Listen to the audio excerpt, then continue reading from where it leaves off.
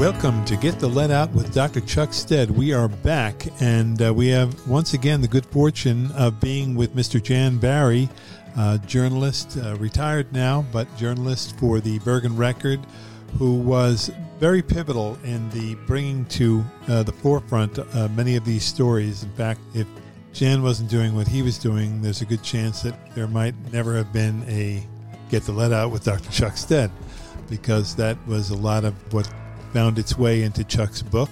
So we get a chance to speak a little bit more today with Jan Barry and obviously with Dr. Chuck Stead about this very important story and very important work. Let me turn it over now to Dr. Chuck. Thank you, Joe. We've been talking about the film Man v. Ford and some of the consequences of what happens when a story is told by others, in this case, an HBO crew and lawyers from various firms you're going to hear about. And we're going to go a little further into that. Now, to understand the weakness in the film, it may be best to look back a year earlier to the publication of a New Yorker magazine article by Ben McGrath in the March 1st, 2010 issue of the New Yorker. McGrath featured a story about the killing of Emil Mann. This had happened on April 1st, 2006, and culminated in the summer of 2009 with a not guilty verdict for the park ranger who had pulled the trigger on Emil Mann's life. I introduced Ben McGrath to Tribal Chief Dwayne Perry in the summer of 2007. McGrath had met me to discuss his proposed assignment, so I took him to meet the chief, essentially to talk over his access to the community. We drove through the village of Hillburn, and just past 6th Street we encountered the chief driving in the other direction. We stopped our cars and held an informal council right there in the road, eventually joined by others who came along in a pickup truck. Now, Chief Perry took to McGrath. McGrath he's a charming man. He's extremely polite. We then went back to the chief's home on Boulder Avenue, where Ben was treated to a lesson in the long history of the Ramapos and how they've experienced such from writers, academics, filmmakers, and the like. By the time we left, Ben was fairly well established as a welcome guest in the community, but there was a string attached. Chief Perry said, "You can come, you can learn, and you can write about us, but none of that Jackson White crap. You understand, we've heard that for too many years." This, of course, was in reference to the racist mythology that David Cohen had referenced in his book, Ramapo Mountain People. He had repeated John Storm's sexist, racist fable written back in the 1930s. And a few years later, when the McGrath article came to print, it was deeply researched, and it might have emerged as something the Ramapos could have been proud of, excepting the sections on the Jackson Whites, which included a reference to a New Yorker journalist, George Weller's 1938 piece in the magazine entitled The Jackson Whites. Now, I was at a sportsman trade show on behalf of the New York State Department of Health Hudson River Fish Advisory Program when Ben McGrath called me. The article had just been released, and already he was receiving angry calls from Ramapos he had interviewed. He was stunned, as he believed the framing of the discriminatory term was placed in proper context. And I reminded him that they didn't want to see it in print at all, regardless of the idea of context. McGrath told me that his editors insisted, as they believed this was an important part of the story, that the racism inherent in the slang informs the setting and precondition of the park ranger's behavior on that fateful day. I listened to his frustration on the phone, and I sympathized. But I knew that the New Yorker, he was up against a well-institutionalized stigmatization as well as low expectations on the part of the Ramapos. They had allowed him into the community, but in all likelihood he was expected to fail, expected to exploit, as that's simply his way of being. To be sure, Ben at no time struck me as exploitive or deceptive. He is a genuine, well-meaning journalist, but the neoliberal New Yorker with its urbane sensibility is not the stuff of local storytelling.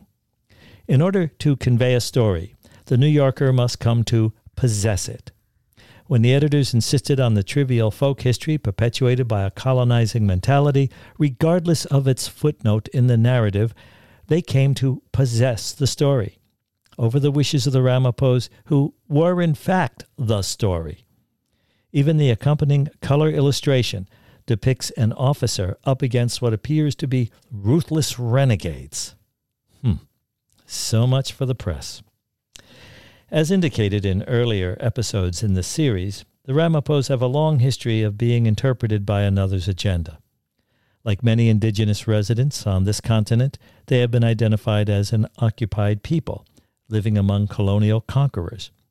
It is in this respect, regardless of the best intentions on the part of a cool urbane intellectual society emanating from the New Yorker, that the Ramapos would be cast in a predetermined setting of lost children of Appalachia, clearly in need of guidance. This lost and needy classification attracts a great many progressives, who come armed also with the best of intentions and are capable of doing the greatest of harm. Lydia Coates, a lawyer who offers the tribe pro bono work, has stated that the Ramapos need a blueprint. They need a schematic. In order to coexist, that is, with white society. It is this kind of condescending goodwill thrust upon the people with ingratiating cheer that suffocates the community and reframes their story. But Ms. Coates is not alone in this attitude. She is joined by academics of all stripes, as well as social workers, healthcare professionals, and politicians, and perhaps the worst of the lot, college professors, armed with their theories and eager to parade their student interns into the community for a field trip. And the Ramapos, they continue to open their doors for such inspection, all in the spirit of keeping the story alive. But much of this exposure, in fact, robs them of their story, interprets it, and offers back something that has been denatured. What is outstanding in Man v. Ford? What strikes the viewer are the personal interviews, and Vivian Milligan's old home movies of children, many of them now past, playing around in Ringwood. There is unadulterated history, a glimpse into a charming world, unaware that their legacy was carcinogenic exposure. Under the direction of Maro Chernoff and Micah Fink, the film offers a beautiful portrayal of the Ramapo turtle community, a very rural setting in which the people find comfort in their seclusion. As grandmother Vivian Milligan's voice tells us, the woods, they have been our lives. And then we meet Bob Spiegel of Edison Wetlands of New Jersey. This is an advocacy association. He talks about the noxious mixture of compounds in the hardened paint sludge as he cracks open a sizable chunk. Although he is wearing rubber gloves to protect his hands, the very compounds he just referenced have just been released in his presence.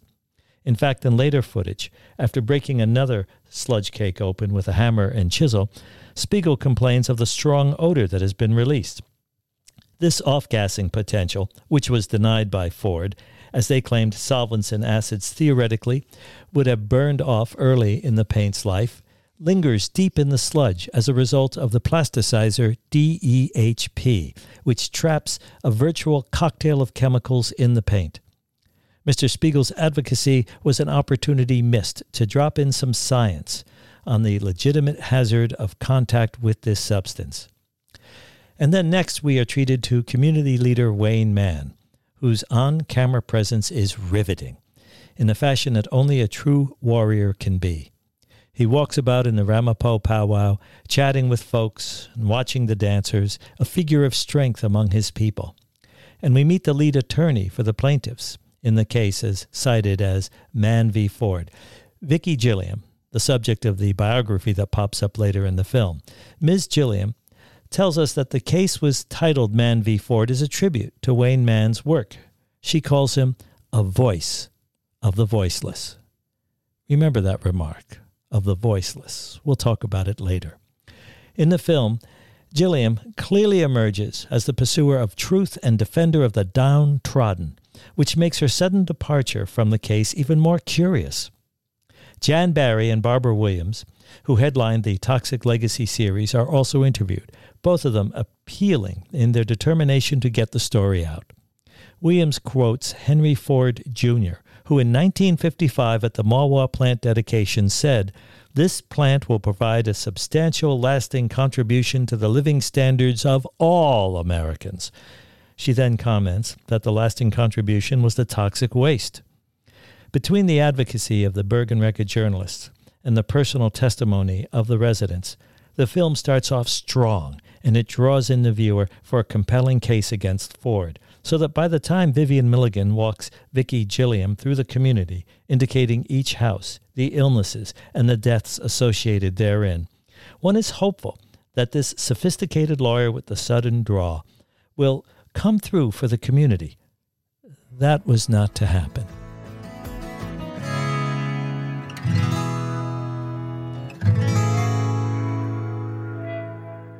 So I have to ask you, Jan, when you saw this video and it started off strong. Oh, the first half is great, really. Yeah. Don't you think, Jan, that the film starts off with a good punch? Yep. So what happened? Who do you think pulled the plug on making it all it could have been? Well, Ford has mysterious ways.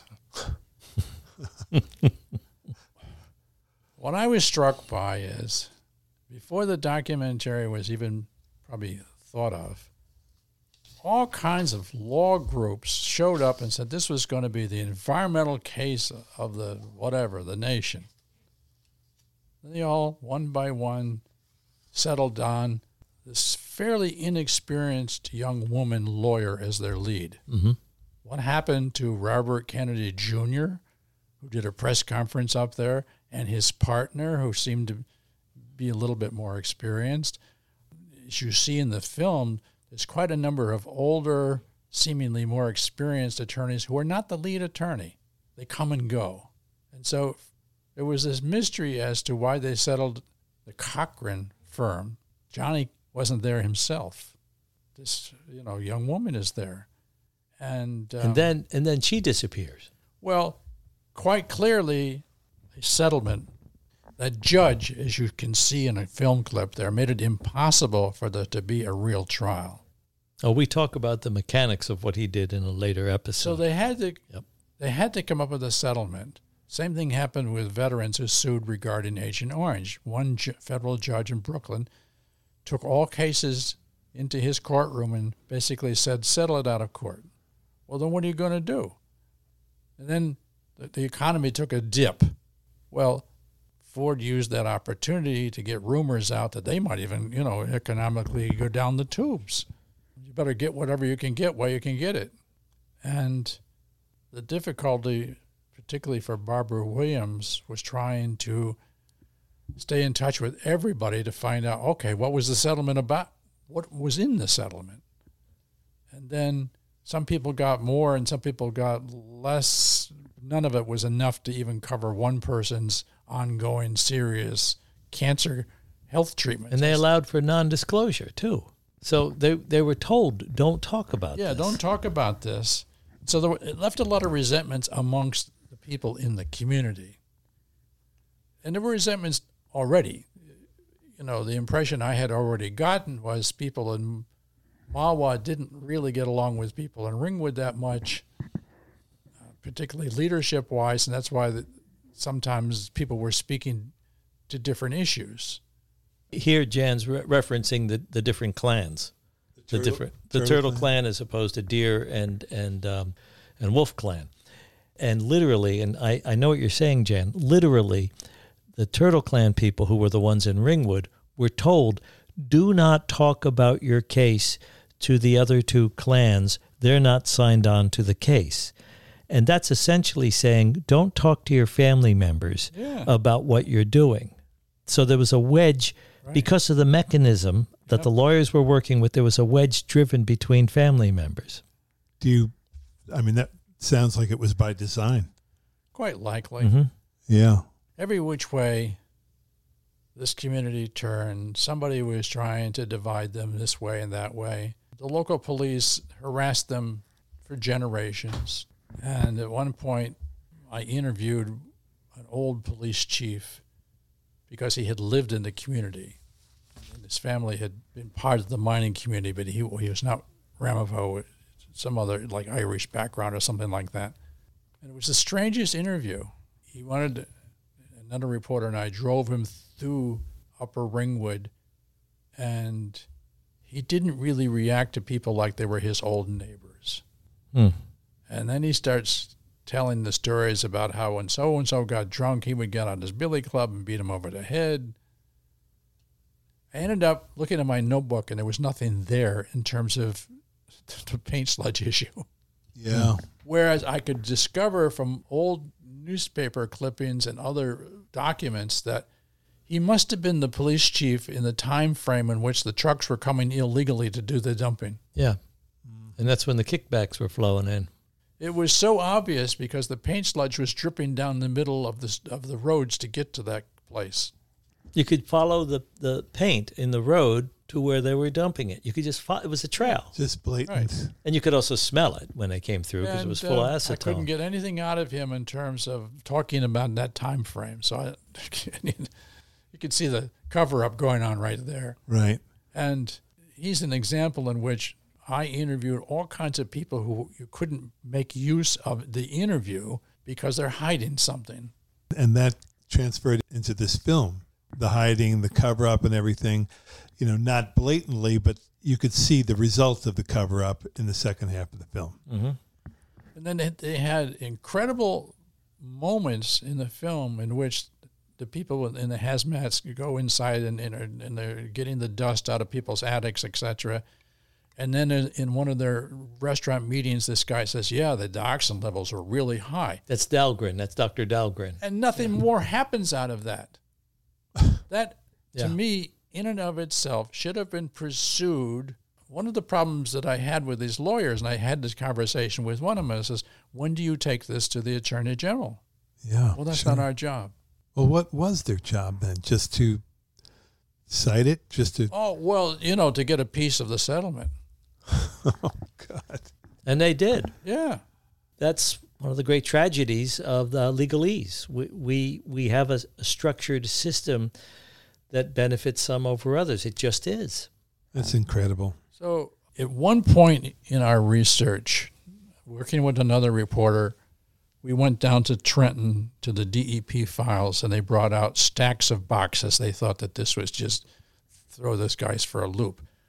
Well, this is early on in which digital cameras were coming into play. And I brought one with me.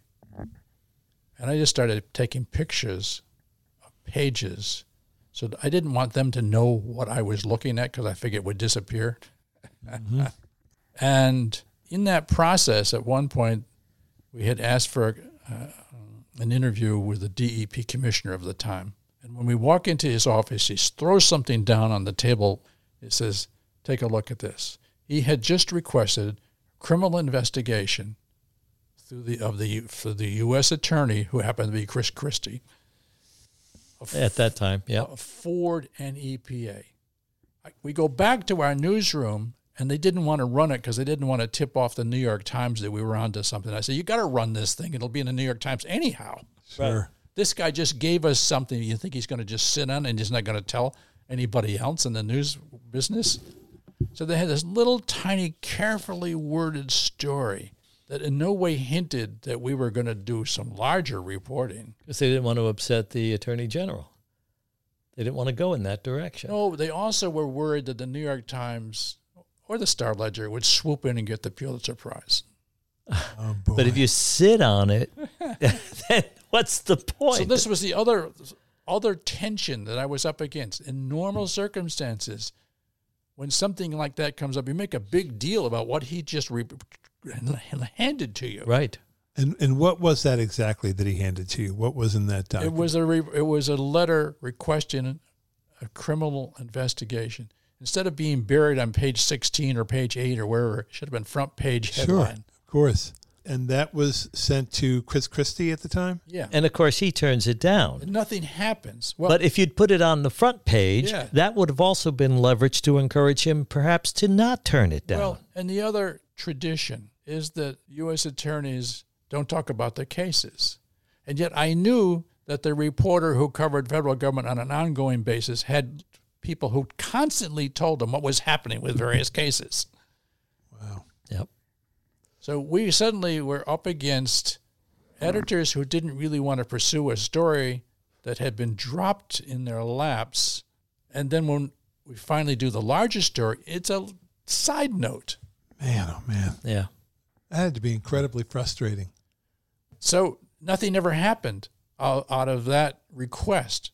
And bit by bit, it all comes apart because, we have a new governor, and that DEP commissioner is out the window. Was this Governor Corzine at the time? I've lost track of. Corzine was in the mix at one point. Yeah. Then Christie, becomes the governor. Holy moly. Nothing's going to happen regarding environmental issues in the state of New Jersey. And he wouldn't have become governor, I feel, if they had the record and the larger news media had pursued the fact that he was sitting on a request for a criminal investigation of Ford that he did nothing with. And the amazing thing about that is, okay, so we'll call it what it is. He's a white guy answering to other white guys, so he's going to ignore a little patch of Indians living up there in the crux of the mountains, except that watershed pours directly down into the Wanacue Reservoir.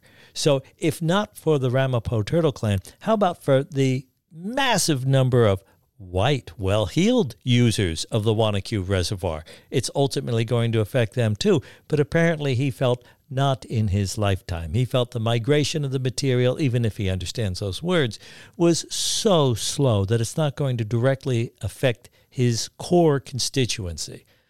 And that's the problem with the political machinery that we have in charge of our environment. And you have a large blue-collar population in Wanacue, in that region. Mm-hmm. You've got the Passaic County Community College has a branch there. Mm-hmm. And so that's the thing too, is that this doesn't go away. It just doesn't go away. And the effects of this on human beings, I think they're still learning new things that are happening to people because of it. Well, as an example, at the time, I was perfectly healthy. I took some precautions, but I didn't really know enough of what I was dealing with, and maybe wearing rubber gloves. I shouldn't have taken a piece of this stuff and put it on my desk in the newsroom until someone said to me, put that thing into a paper bag and then stick your snout into the paper bag and take a whiff. And you got a good whiff of the off-gassing that comes constantly. Well, no one previously, this was not somebody with the EPA or the DEP, probably an academic person who does some environmental research, at any rate. I didn't really worry about my interaction with this stuff other than just be sort of careful. And it may have added to my load. Sure. You don't know. I don't know. But all of a sudden, 2000, my health just started falling apart. Yeah. And the end result was I had to go to PT to relearn how to walk, as an example. Good God. And bit by bit, I'm able to piece together, and fortunately this is what's happening with the VA, I have something called Parkinsonism, which apparently only hits Vietnam veterans in their late 70s from Agent Orange. And think about when the exposure, Joe, again, think about the exposure to Agent Orange was how many decades ago? Right. And this is what you're saying here, Jan, is so important because this is a big piece of the problem with getting compensation for claims about environmental contamination in a human being. Right. It can take decades. 60 years. Yeah. We're talking about. Yeah. Here. In my particular situation, it just happened that, this is a couple of years ago, they added to the Agent Orange list of approved diseases something called Parkinsonism, which, as I'm experiencing all these problems, I'm looking at, what the hell is that? I'll look it up. It described exactly what I was dealing with, which told me instantly they already have so many cases amongst Vietnam veterans of my age group. Mm-hmm. They gave a name to it. Yep. It's so new that recently when I went to the VA for a follow-up and saw a young neurologist who had no experiences apparently with Vietnam veterans, he said, you don't have Parkinsonism. Your hands aren't shaking. You don't have Parkinson's disease. I said, no, it's not Parkinson's disease. It's Parkinsonism. What? What are you talking about? He works at the VA. And you need to tell him. And he didn't know. Yeah. Well, this is the other frustration. It's beyond frustration. It's a 4-letter word. Yeah. That veterans deal with all the time, to go to the place that's designed to help you. And no matter what your problem is, I've been telling my generation, it was caused by your mother. Yeah. My mother gave me lead poisoning from, too many bullets. Yeah. Whatever it was, whatever your problem was. Right. It was your mom. It was your mom. You inherited this. Don't bring it to us. So there was no PTSD originally. It had no name because it was caused by your mother.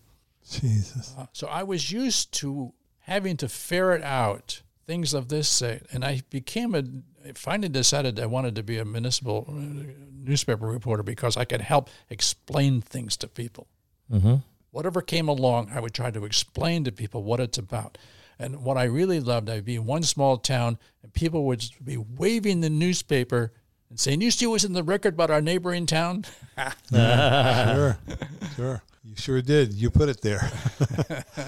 You cannot activate against something you don't understand. And so describing it in words and in ways that people do understand is so vital. Once again, we come to the absolute vital nature of local news and how important. I mean, I saw Axios was trying to do something where, they were trying to bring back local reporting and put it into their digital funnel. Yeah, one of the things that they do is they communicate with local papers around the country, and they'll run their headline and their byline in an effort to boost their circulation, but also to illustrate this is where stories come from. This is where they're true. Yeah, it's a hard where hard things lift. happen. It's a hard lift, but it's just so important.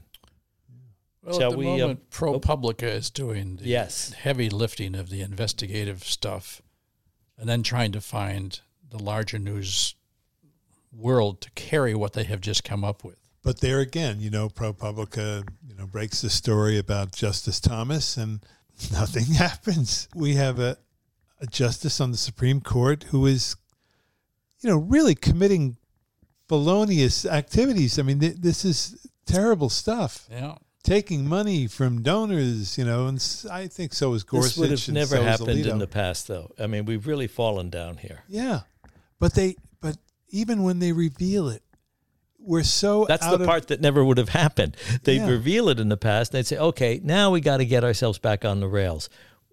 We're not really saying that right now. We're not saying anything. They're not even talking about an ethics, guidelines for the Supreme Court. Nothing.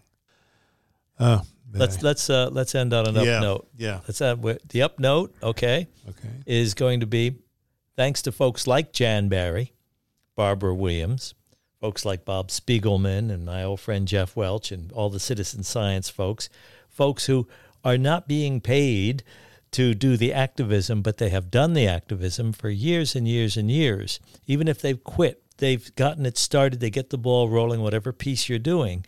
And that helps develop the momentum in the other direction. And we will get to that eventually, too, in these episodes. A good way to end this one. Thank you. Thank you. Yes. We can sleep a little bit after this one. Maybe. All right. With that, we will say farewell until next week. Thanks so much for being with us and for being a part of Get the Lead Out with Dr. Chuck Stead.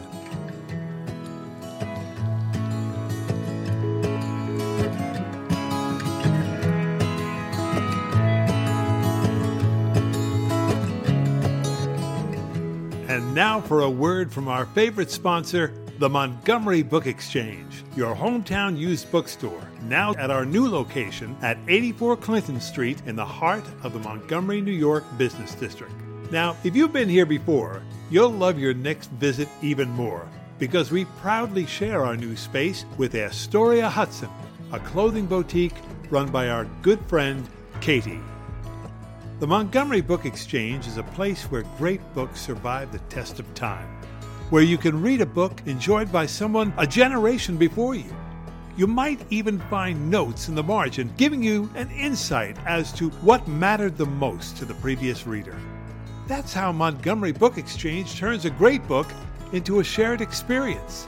And the Montgomery Book Exchange is known throughout the Hudson Valley and beyond for innovations like their Facebook Live sales or their intimate author readings and book signing experiences. How about their member-driven book club selections and book club talks? And did you know you can get store credits in the form of Montgomery Book Exchange Book Bucks when you bring your well-loved and gently used books in for a store credit? You can also find your Montgomery Book Exchange friends every first Friday evening at the monthly Handmade Montgomery event, which takes place from 6 to 8 p.m. This is a wonderful event featuring local artisans and hundreds of beautiful handmade items ranging from pottery to jewelry. For more information, just go to the MontgomeryBookExchange.com or call them at 845-764-1787. That's 845-764-1787. There's one more thing. They have a special location at 8 Factory Street dedicated to your young readers. They call it the Montgomery Book Exchange Children's Chapter, and it features a reading garden where your children can discover the joy of reading in a wonderful and stimulating learning environment.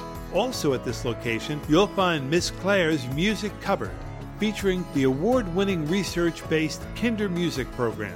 The Montgomery Book Exchange Children's Chapter is open Wednesday through Saturday. Check the website for specific class times that match your child's age. You can also contact the Children's Chapter at 845-522-9652. The MontgomeryBookExchange.com, your hometown used bookstore. You're going to love this place.